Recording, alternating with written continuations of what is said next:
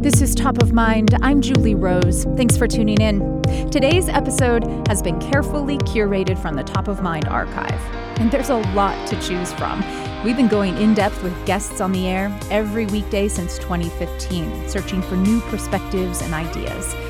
I hope what you hear today makes you think about your world a little differently and sparks satisfying new conversations with the people in your life. Let's dive in. The so-called Doomsday Vault in a frozen mountain near the North Pole houses seed samples from every plant we would need to feed ourselves in the event of a major catastrophe that wiped out global crop production. But what if that catastrophe also wiped out the Doomsday Vault? University of Arizona engineers have hatched a backup to the backup plan that would send samples of both plants and animals into space for safekeeping. Aerospace engineering professor Jehan Tanga joins me now from the University of Arizona to talk about this idea, which they are calling the Lunar Ark, as in Noah's Ark. Professor Tanga, welcome. Thank you. So lunar meaning putting these samples on the moon, in a specific place on the moon? Yes, this would be in lava tubes. There are approximately 200 such lava tubes located underneath the moon. Lava, like from These hot are lava? subsurface, about 80 to 100 meters.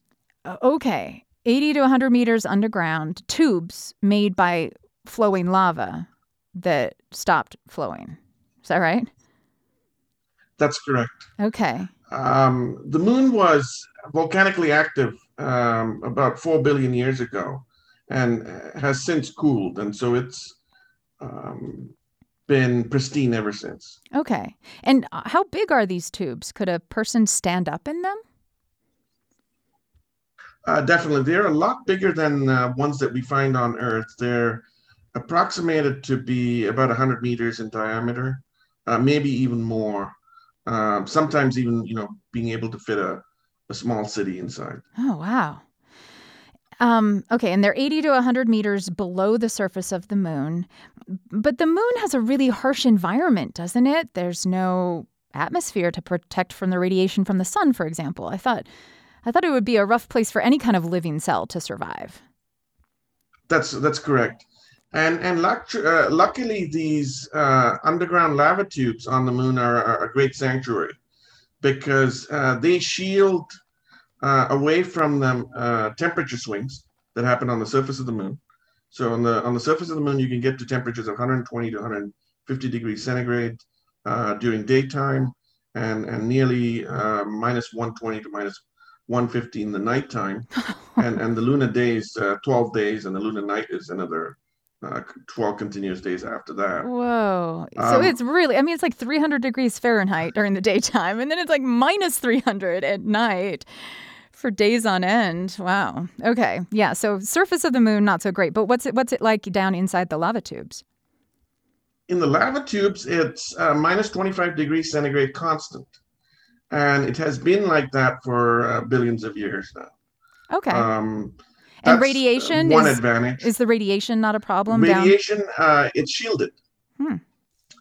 Okay. It's below nearly 80 to 100 meters of rock. And so that provides it enough shielding from both intense solar radiation and cosmic radiation. Now, is it cold enough down in the lava tubes then to preserve seeds, for example, plant seeds, for a very long time? That's correct. So the Svalbard seed vault in Norway stores the seeds at minus 18 degrees centigrade, while these lava tubes would hold it at minus 25. Okay. So the temperature difference is not so bad. We would need to warm up the seeds a bit, but that's definitely one possibility. Okay. Now, if we're going to go towards cryopreservation, which is to store both animals and plants and seeds for long periods of time, we're talking, many decades, if not hundreds of years, then the temperatures need to be about minus 180 degrees centigrade to minus 196 degrees centigrade. And so that requires a lot more refrigeration. Okay, and that's the idea that you're working on with, by the way, with some funding from NASA. which we'll talk about in just a moment. How do you preserve animals in you're sending up actually like cryogenically frozen wolves and whales? So the easiest way we could do that is by sending their sperms and eggs, Oh, as opposed to sending the entire animal or sending out the entire, sort of zoo or ecosystem in mass. okay. And so this happens to be the best form of packaging. They're in this tiny state. They're kept at these cryogenic temperatures, and according to the latest science in cryogenics, we can keep these creatures preserved for long periods of time. Okay, but how would you refrigerate the vault in one of these lunar tubes if you have to make it a lot colder than it is naturally? So we need to provide external power for this, and that's where we went into the engineering design of things to design a base that would have refrigerators that would be powered using solar power, which would be located on the surface of the moon, and that would receive that power during those 12 days of daytime, while keeping the entire thing refrigerated during both days and nights. Okay. Would you need humans there all the time to monitor the laboratory and operate it? We ideally envision for the space to be without humans, so it's robotically operated, much like a modern robotically operated library. Having humans there would, in fact, make the base way more complex. Oh, because I guess robots don't necessarily need oxygen or waste facilities or food. But can robots function in such cold temperatures? And that's an area that we're still working on. There are new physics principles that we can exploit to operate in those cold temperatures, which lets you, do all kinds of cool things, be able to move things without actually having touching them or making contact with them. It's this whole principle of quantum levitation. We've demonstrated in the laboratory. It's widely understood, but it of course needs to be sort of applied to robotics to sort of operate under these cold temperatures. Quantum levitation. Sounds very cool and very sci-fi. Would the weightlessness, though, the lack of gravity or the much lower gravity on the moon, be a problem for the biological materials for these cells, the sperms and eggs and seeds? For our base design, we're making both considerations. One consideration where the seeds are impacted by the low lunar gravity, and one in which they're not. If they are impacted by lunar gravity, our designs would also include a centrifuge in them. So the centrifuge would spin, producing an artificial centrifugal force that simulates gravity. So the whole lab would be spinning like a top, or at least the containers that the seeds and samples would be in. And how many? Right. Sorry, Think of it as if it's like a concrete mixer truck that's on the road. Concrete for different reasons need to be spun. If you were to, sort of let it set, it becomes as hard as rock. Now, Professor Tenga, I mentioned that NASA provided a grant for the work, this planning work that you and your colleagues are doing. Is NASA seriously pursuing this, or is it just sort of an interesting idea that they asked you to look into? So this grant that we've utilized from NASA is really a seed grant in which we are, proposing all kinds of new ideas for utilization of the moon or space for the benefit of mankind. And so this happens to be in one of those categories. Okay, but why would it be worth the expense? I mean, it's something you could do with the moon's lava tubes, but wouldn't it be more financially reasonable and accessible to just create a bunch more of these doomsday vaults here on Earth, so you wouldn't have to get in a spaceship in order to go up there and troubleshoot it? So two things. Getting from Earth to the moon to these lava tubes only takes about 4 days, and that's not so bad. Yeah, but on a space shuttle instead of on a bus. I mean, it's a lot more expensive. Right. No doubt. Now, Earth, on the other hand, faces quite a lot of cataclysms, is quite a very dynamic environment, and life on Earth could sort of, in sort of the most drastic way possible, end at any minute, so to speak.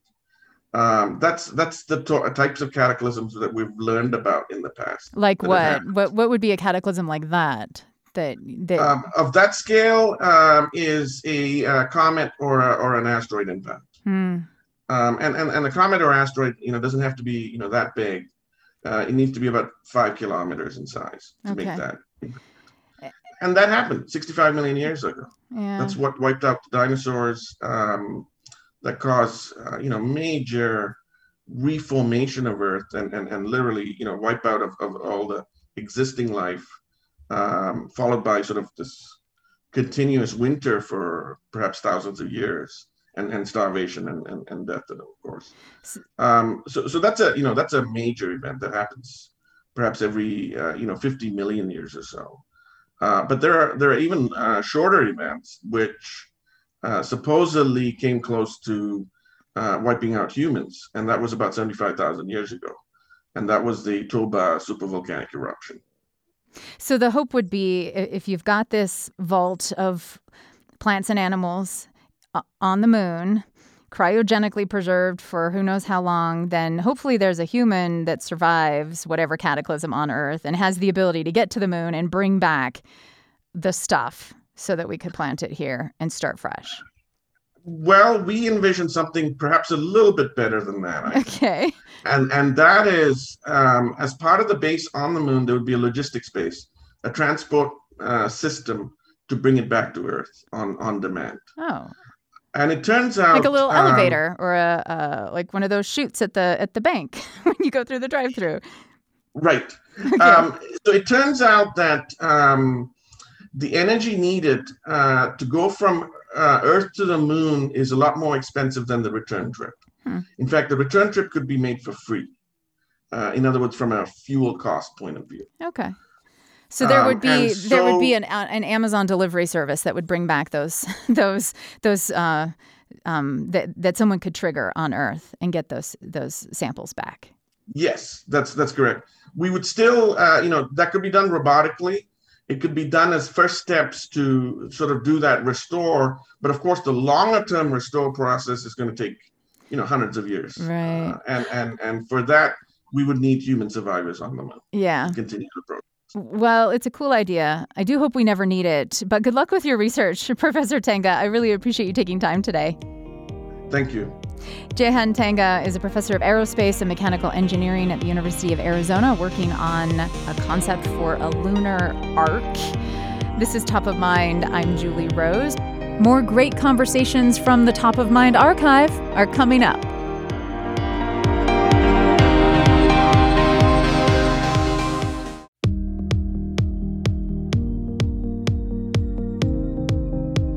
This is Top of Mind. Today we've collected some of our favorite interviews from past years. Thanks for listening.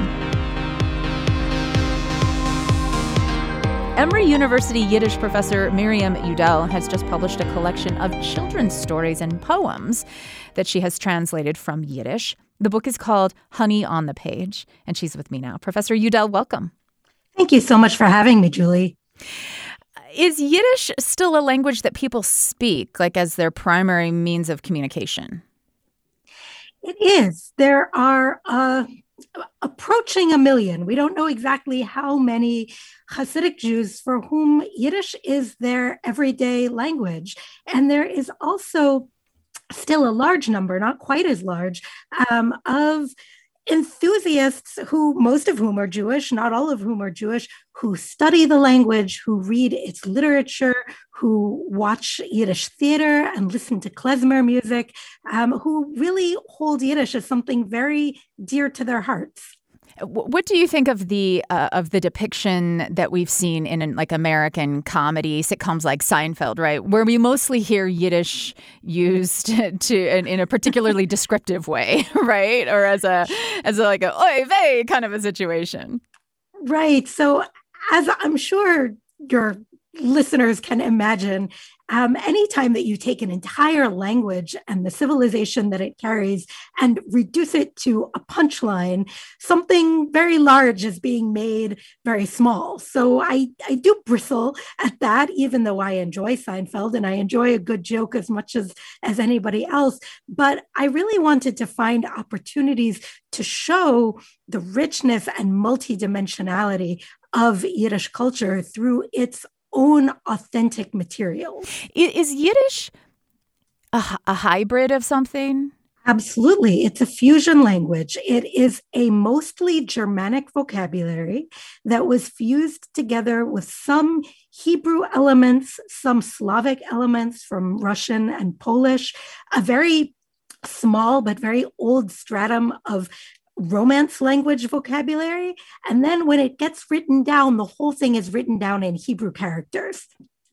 Now, the stories that you have translated and collected in this book, Honey on the Page, come from a specific maybe 50 to 75 year span, right? That seems to have been like the golden age of Yiddish literature. What is that That's time right. period and what was going on then?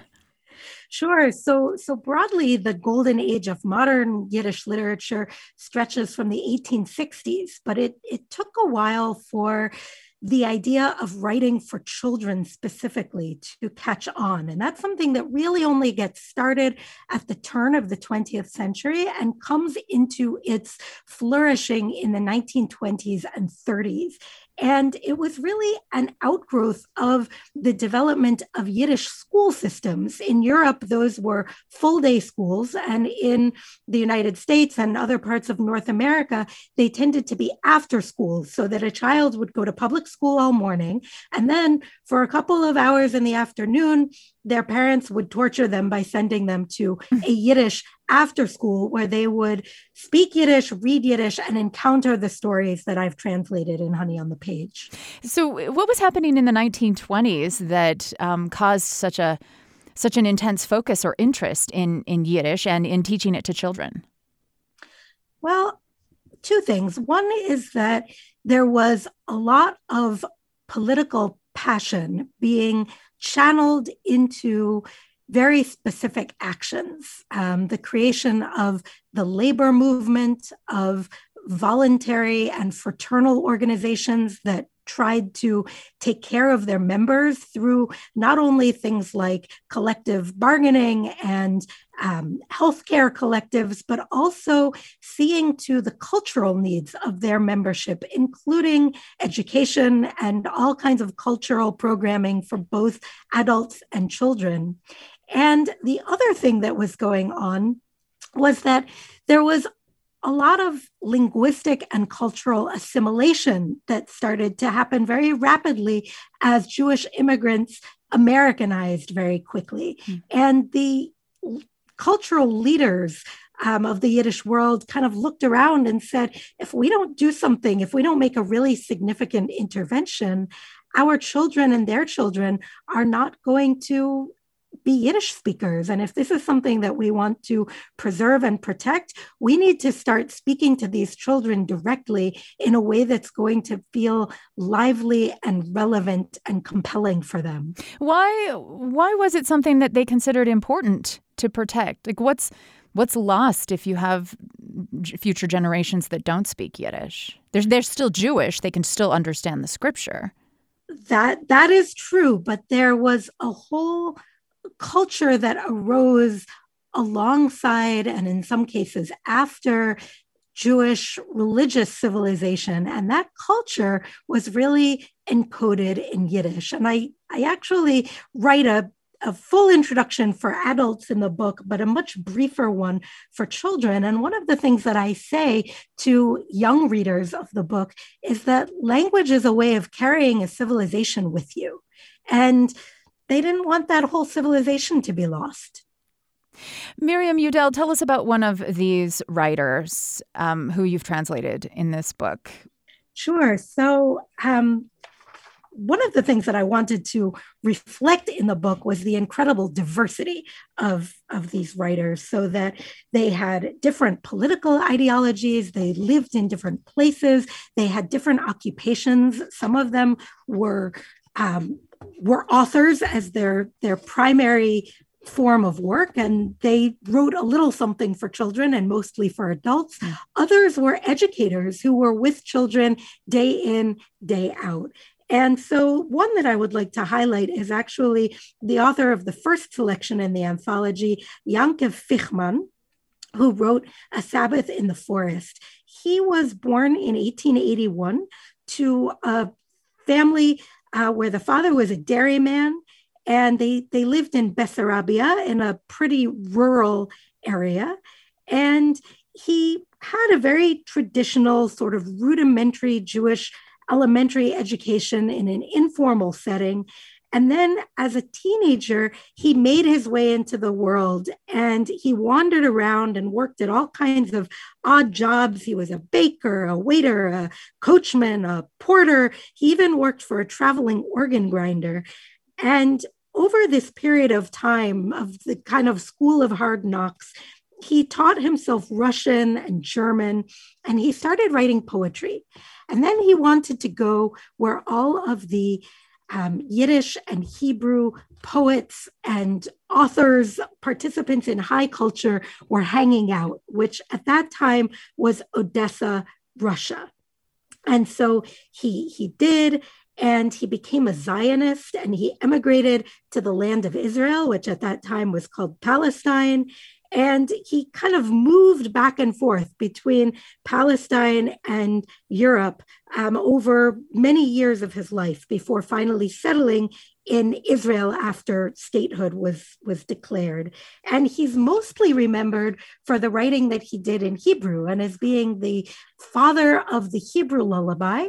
But he also wrote for children in Yiddish, including this really beautiful story about a simple tailor who's trying to make his way home for the Sabbath and ends up getting caught in a blizzard and spending the entire Sabbath in the forest. Okay, so it talks, I mean, there are religious undertones because it's talking about the religious observance of the Sabbath, right? But you mentioned also that Yiddish, distinct from Hebrew, that Hebrew is the language of Jewish religion, right? And that Yiddish is a cultural side to Judaism, to Jewish identity.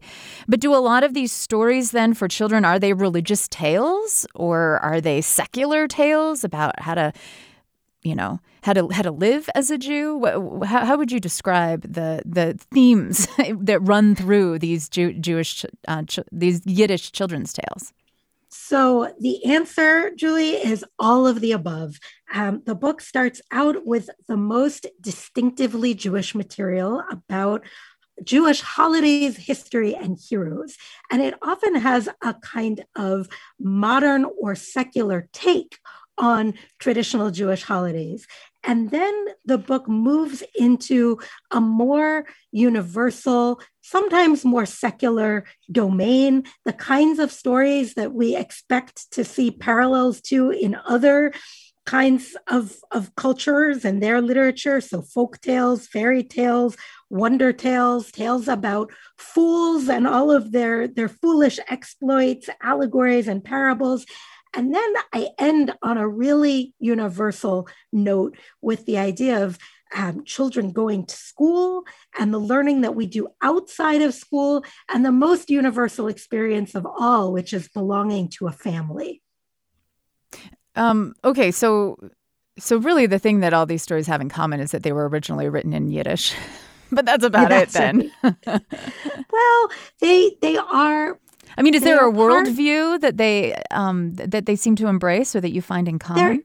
There is a worldview. So they're part of a project that understood itself to be broadly oriented toward the left politically. And what that meant was that some of these works were very explicitly political, and others were much more subtle in their their ideological sources that they were drawing on, but they all wrote about a system of values that undergirded their political commitments. So values like generosity, solidarity. Now, generosity might take the form of charitable giving. It might take the form of a kind of sense of charity as social justice, as bringing about basic fairness. And solidarity might take the form of getting together with other workers, or a broader sense of fellow feeling for just your fellow human being or citizen. And how were these stories being published and distributed to the Jewish diaspora, really, of Yiddish speakers? Yeah, so this is where those fraternal organizations and Jewish school systems were really key, because each one of those school systems ended up creating its own allied publishing arm and distributing the stories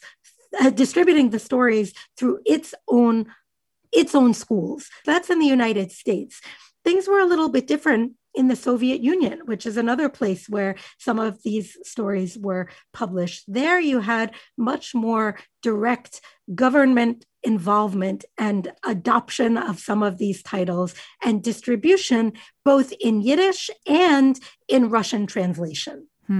Where else were they being published? There was a lot of publication activity, particularly after World War II and the Holocaust, in Latin America. Buenos Aires, Mexico City, Havana. These were all important places where these stories were being written and published. I want to talk a little bit about how the Holocaust affected Yiddish literature. First, let me just remind people I'm speaking with Miriam Udell. She's a rabbi, a professor of Yiddish language and literature at Emory University. And she's translated a collection of stories from Yiddish in her new book, which is called Honey on the Page, A Treasury of Yiddish Children's Literature. Let's talk about another story first from the book. There's a Passover tale in your book called Children of the Field. Would you call it a retelling of the deliverance story that Passover marks, the deliverance of the children of Israel from slavery in Egypt? Yes. So this is a story by the writer Levin Kipnis, and it is actually a retelling and a vast expansion of an interpretive tale in the Talmud that is itself reinterpreting and expanding upon the biblical story of the Exodus. And so the idea is that at the time of the book of Exodus, there was an order from the Pharaoh, from the Egyptian ruler, to throw all of the baby boys who were born to the Israelites into the Nile River so that the Israelites in Egypt would stop propagating. And as we know, the mother of Moses hid her son for as long as she could, and then placed him in a sealed basket of bulrushes and placed him lovingly into the Nile River, and had his sister Miriam standing by to see what would become of him and to try to intervene, which of course she famously did. But the Talmud is interested not so much in what became of that one baby, Moses, but what about the rest of that generation of Israelite boys?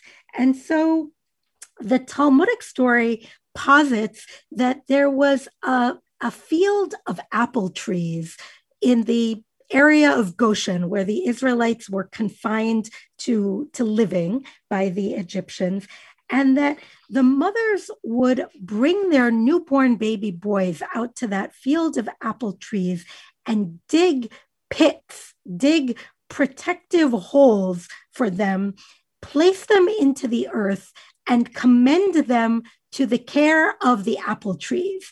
And that then angels would come down from heaven and meet the needs of these baby boys to be fed and brushed and cuddled and loved until such time as they could grow up and be redeemed and experience the Exodus. And so the Yiddish story really builds on this Talmudic retelling to talk about this period when the children are put into this sort of protective quarantine. So it's a story that has a lot of contemporary resonance for us as the COVID generation, where children are kind of protectively sequestered away until they can be brought safely back into society. Would you share a passage for us from that story then, this Passover story? And I'd love to hear just a bit of that in Yiddish before you read the English translation. Sure. Die Äppelbäumer haben Achtung gegeben auf die kleinen Jünglech. Die Großen haben sie verborgen und von Himmel seien herabgeflogen Malachim mit läuteren Augen. And now I'll read in English. The apple trees cared for the tiny little boys. The blades of grass kept them hidden, and bright-eyed angels with clear wings flew down from the heavens, an angel for each and every child. They stroked the children's little heads so that their hair grew very long, soft, and silky, and covered their whole bodies.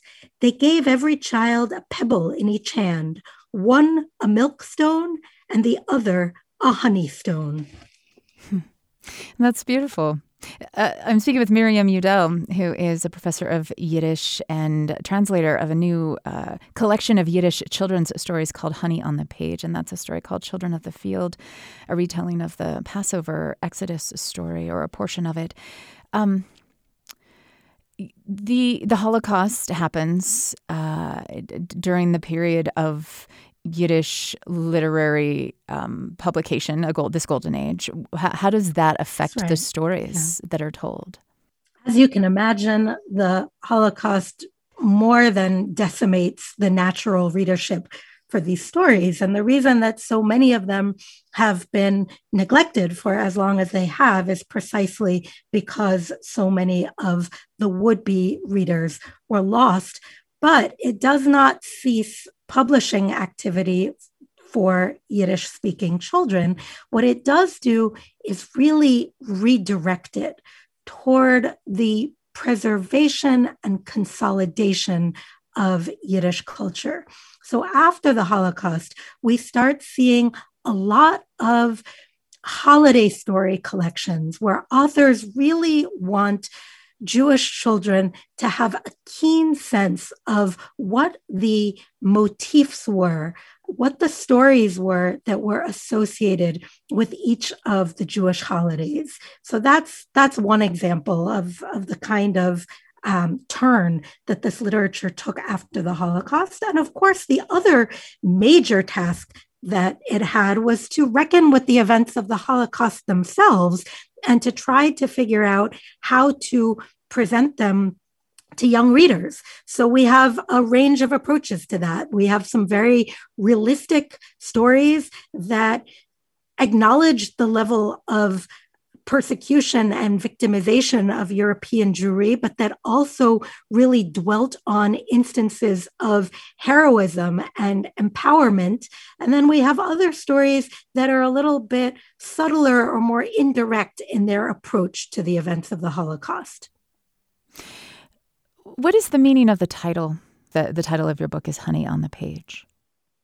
There was a custom in the informal schools, elementary schools of Eastern European Jewry that were mostly attended by little boys, where the teacher, who was a rabbi, would smear honey on the alphabet primer of each student on the first day of class. And each pupil would lick up that honey from his book in order to make learning sweet. And I love that idea. And I wanted to use this volume as an opportunity to make learning about Yiddish culture and civilization sweet for a new generation of children, whether they're Jewish or not. Miriam Udell is a rabbi, a professor of Yiddish language and literature at Emory University, and translator of a new collection of Yiddish children's stories. It's called Honey on the Page. Thank you very much for your time today, Professor Udell. I appreciate it. It was a delight to be with you, Julie. Thank you. This is Top of Mind. I'm Julie Rose. This is a curated episode of Top of Mind from the archive.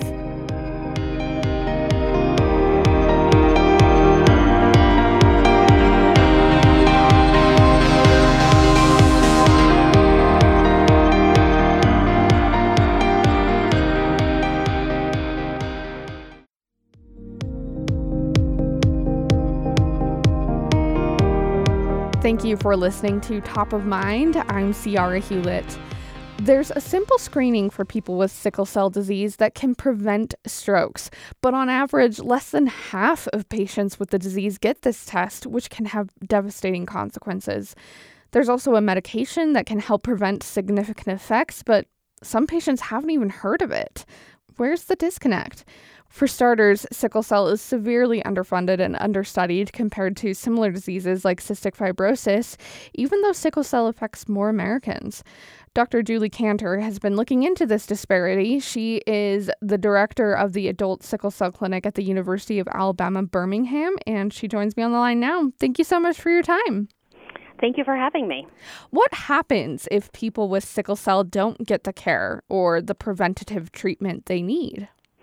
So individuals with sickle cell disease are affected by or have multiple complications as a result of their disease, and they can occur in various parts of the body.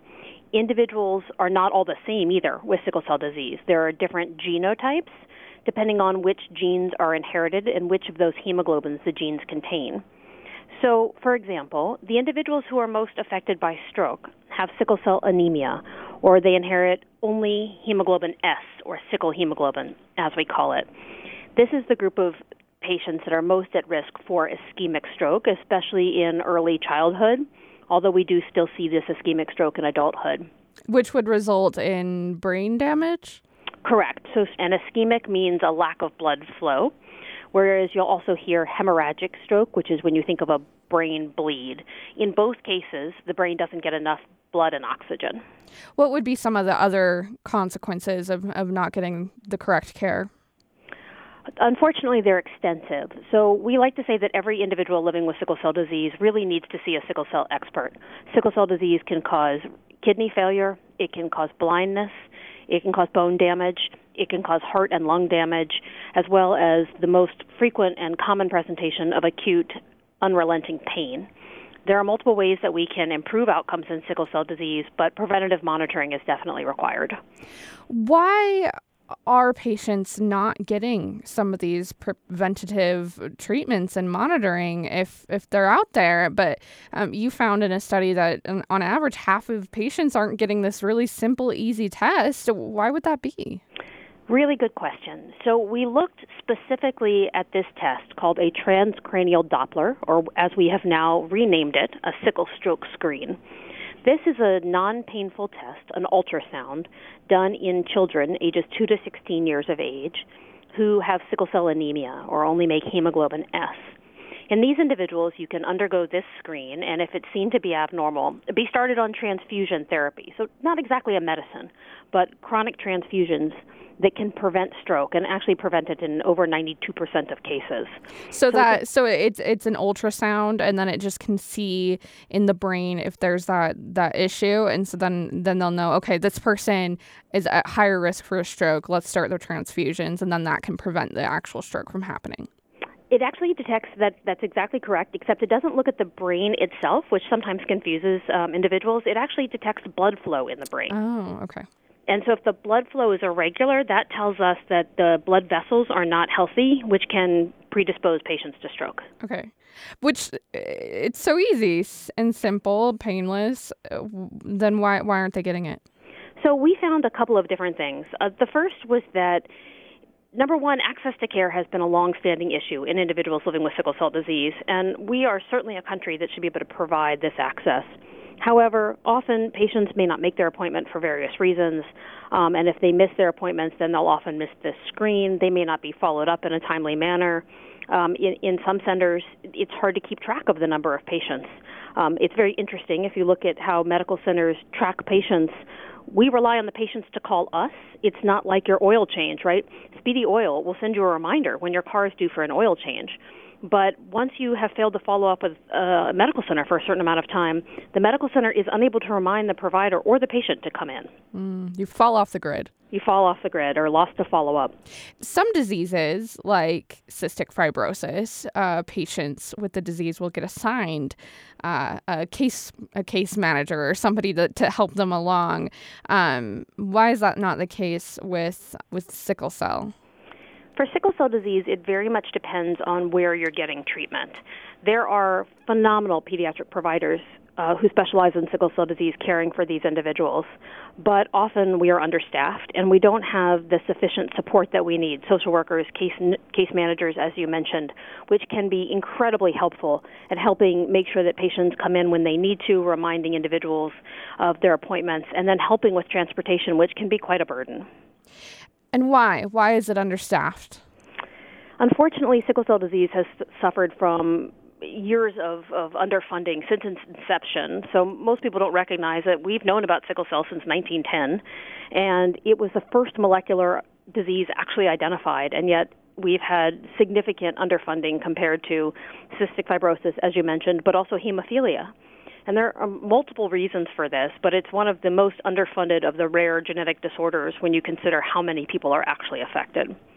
And we believe there's a number of reasons. One is certainly awareness. Another one is that the community sometimes has trouble mounting the advocacy efforts because many are affected by the disease. And that, of course, can limit how much... what they can do. Exactly, when you're busy being sick. Right. And so only recently have we had 3 new drugs even available to these individuals. In fact, for the last 30 years, there's only been 1 FDA-approved medication. Wow. It's also a disease that affects more Black Americans than anything else. That is correct. Could that be a factor here? We think that there is no question that systemic racism is involved in the management and treatment of individuals with sickle cell disease. It is, in the United States, about 95% of the people affected are Black, African American. Less than 5% are Hispanic, and very few are Caucasian. And so many affected individuals also live in lower socioeconomic categories in which improving access to care can also be difficult. Speaking with one voice can be difficult. And really trying to come together as a community can be harder when there's very few resources to do that. And very little help. So some of it could be subconscious bias, some racism there, but then also part of it is just that a lot of these people, these Black Americans, are living in communities, lower socioeconomic status, and so they just don't have the resources to raise awareness for their own disease as much as white people with a different disease that have more money to just get awareness out there to raise more money for research and all of that. I think that's definitely part of it. Another big part is that, unfortunately, as I mentioned before, one of the most common symptoms of individuals living with sickle cell disease is horrible acute pain. And these episodes are spontaneous, they're unpredictable, and you can't measure pain with a blood test or an X-ray. And so, unfortunately, often not believed. And that's really increased the stigmatization against the disease and the patients afflicted by it, which is heartbreaking. Because you can't measure pain, so if someone comes in, you have to believe them. You have to listen to what they say their pain is. And then if they tell you they know what works best for them, about a third of the emergency department doctors will say, well, if you're asking for Dilaudid, that clearly means you're a drug seeker, as opposed to a knowledgeable patient who knows what's best to treat their pain. I'm speaking with Dr. Julie Kanter. She's director of the University of Alabama Birmingham's Adult Sickle Cell Clinic. Dr. Kanter, why does sickle cell disease affect more? You said 95% of the people with it are Black Americans. Why would that be? Well, that's actually only in this country. In the United States, yes. Yes. So important, because if you went to, say, Lebanon or Kuwait or Oman, where there are a number of affected individuals with sickle cell disease, they would classify as Caucasians, self-classify as Caucasians. So it is a genetic condition. And what is interesting about this disease is that if you have a carrier, if you're a carrier called sickle cell trait, then you are actually more resistant to malaria. So if you live in an endemic area, such as sub-Saharan Africa or India, where there's a lot of malaria, as a carrier, you are actually protected from that malaria. If two carriers have a child together, the risk of having an affected child is 25%. So you can see how that means that some of the areas most indigenous with sickle cell disease are also those where there's a lot of malaria. So there's also a large population of affected individuals in India.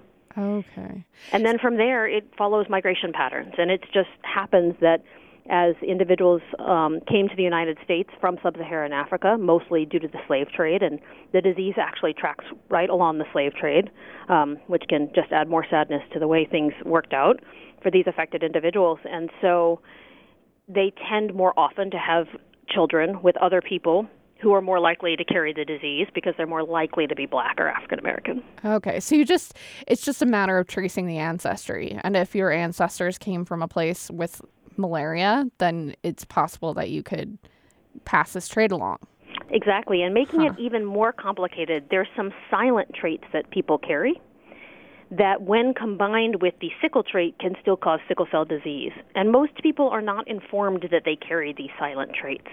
And so you really have to be diligent about preconception counseling in order to assess for the risk.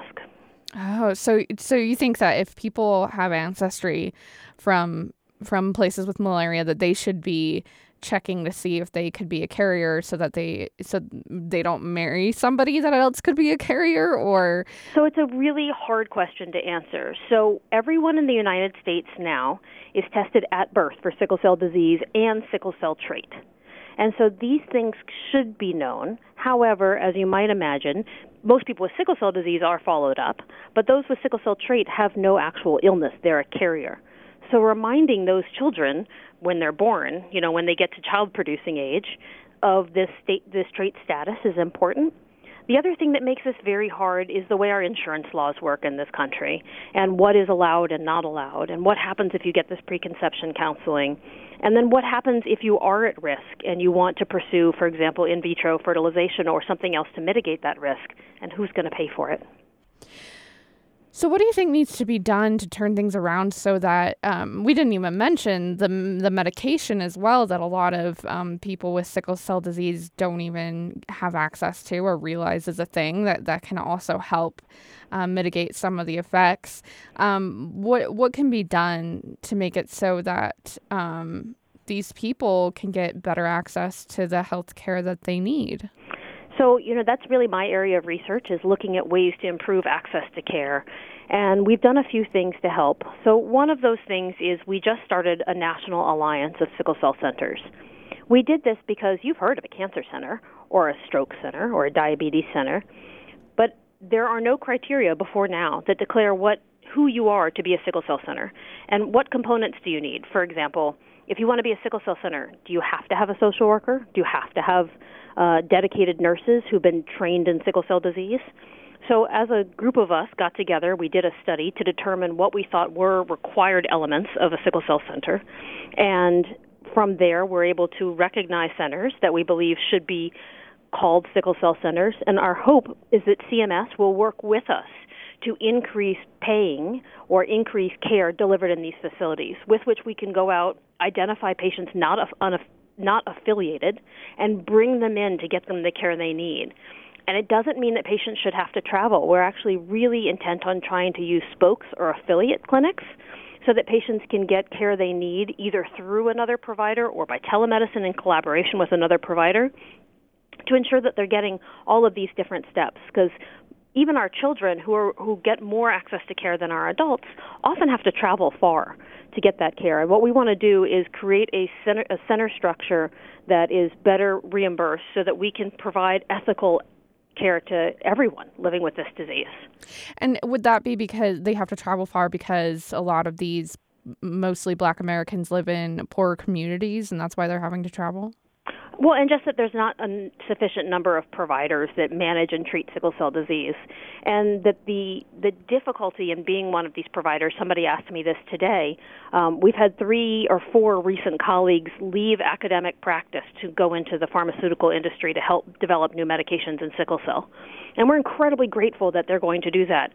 But part of the reason they left is that our support system, our ability to manage these patients, is so hindered by our lack of supportive services, psychologists, social workers, well-trained nurses, and the hospitals sometimes, not mine thankfully, are unwilling to provide those substantial services because it's not going to make them enough money back. And we have to make this about caring for patients ethically and equitably with excellent quality of care, and that's really the goal of the Alliance. And it may just be that you live in another city, but there's no sickle cell specialist there. So what can we do as an organization to help train sickle cell providers to be in that center, to help them get the people in place and the business plan in place to create a center and then sustain funding so that patients can get the care they need in those locations? Right. And the key there, though, would be the funding. How would you even do that? If it's so underfunded right now compared to other diseases, what do you even do? Well, one thing we're really hoping is to be as collaborative as possible. So one of our problems in sickle cell disease has been the lack of a national or longitudinal registry. It's one of the ways that cystic fibrosis, for example, has significantly improved care. And so we need to all work together to put this registry together. And a few of us are now doing that as part of the Alliance, is using one specific registry that we want everyone to use so that we can look at data, so that we can really say if you're 5 years of age, are you at risk for having a really bad outcome when you're 25? Because we don't even have enough data that says that. So that's one thing we can do. Another thing that we're trying to do is raise awareness to increase certainly private donor funding of the National Alliance so that we can improve these outcomes, but also so that we can work really closely with CMS, because we believe, so most of our patients living with sickle cell disease, our children, about anywhere from 60 to 85% are funded on Medicaid. And if we can work with CMS to really improve their outcome, look at quality metrics, and demonstrate that, of course, better care is going to mean less cost in the long run, we're hoping they will invest in our services as well. Dr. Julie Kanter is the director of the University of Alabama Birmingham's Adult Sickle Cell Clinic. She's also an associate professor of medicine there. Thank you so much for your time today. I really appreciate it. Yes, my pleasure for sure. I'm Ciara Hewlett. This is Top of Mind. Top of Mind is a production of BYU Radio. Ciara Hewlett, Cleon Wall, and Kyle Remond produce the show. Today's episode was curated from Top of Mind's vast archive of past conversations. I hope you enjoyed hearing some of our favorites. You can find more, lots more, from Top of Mind on the free BYU Radio app. I'm Julie Rose. We'll talk soon.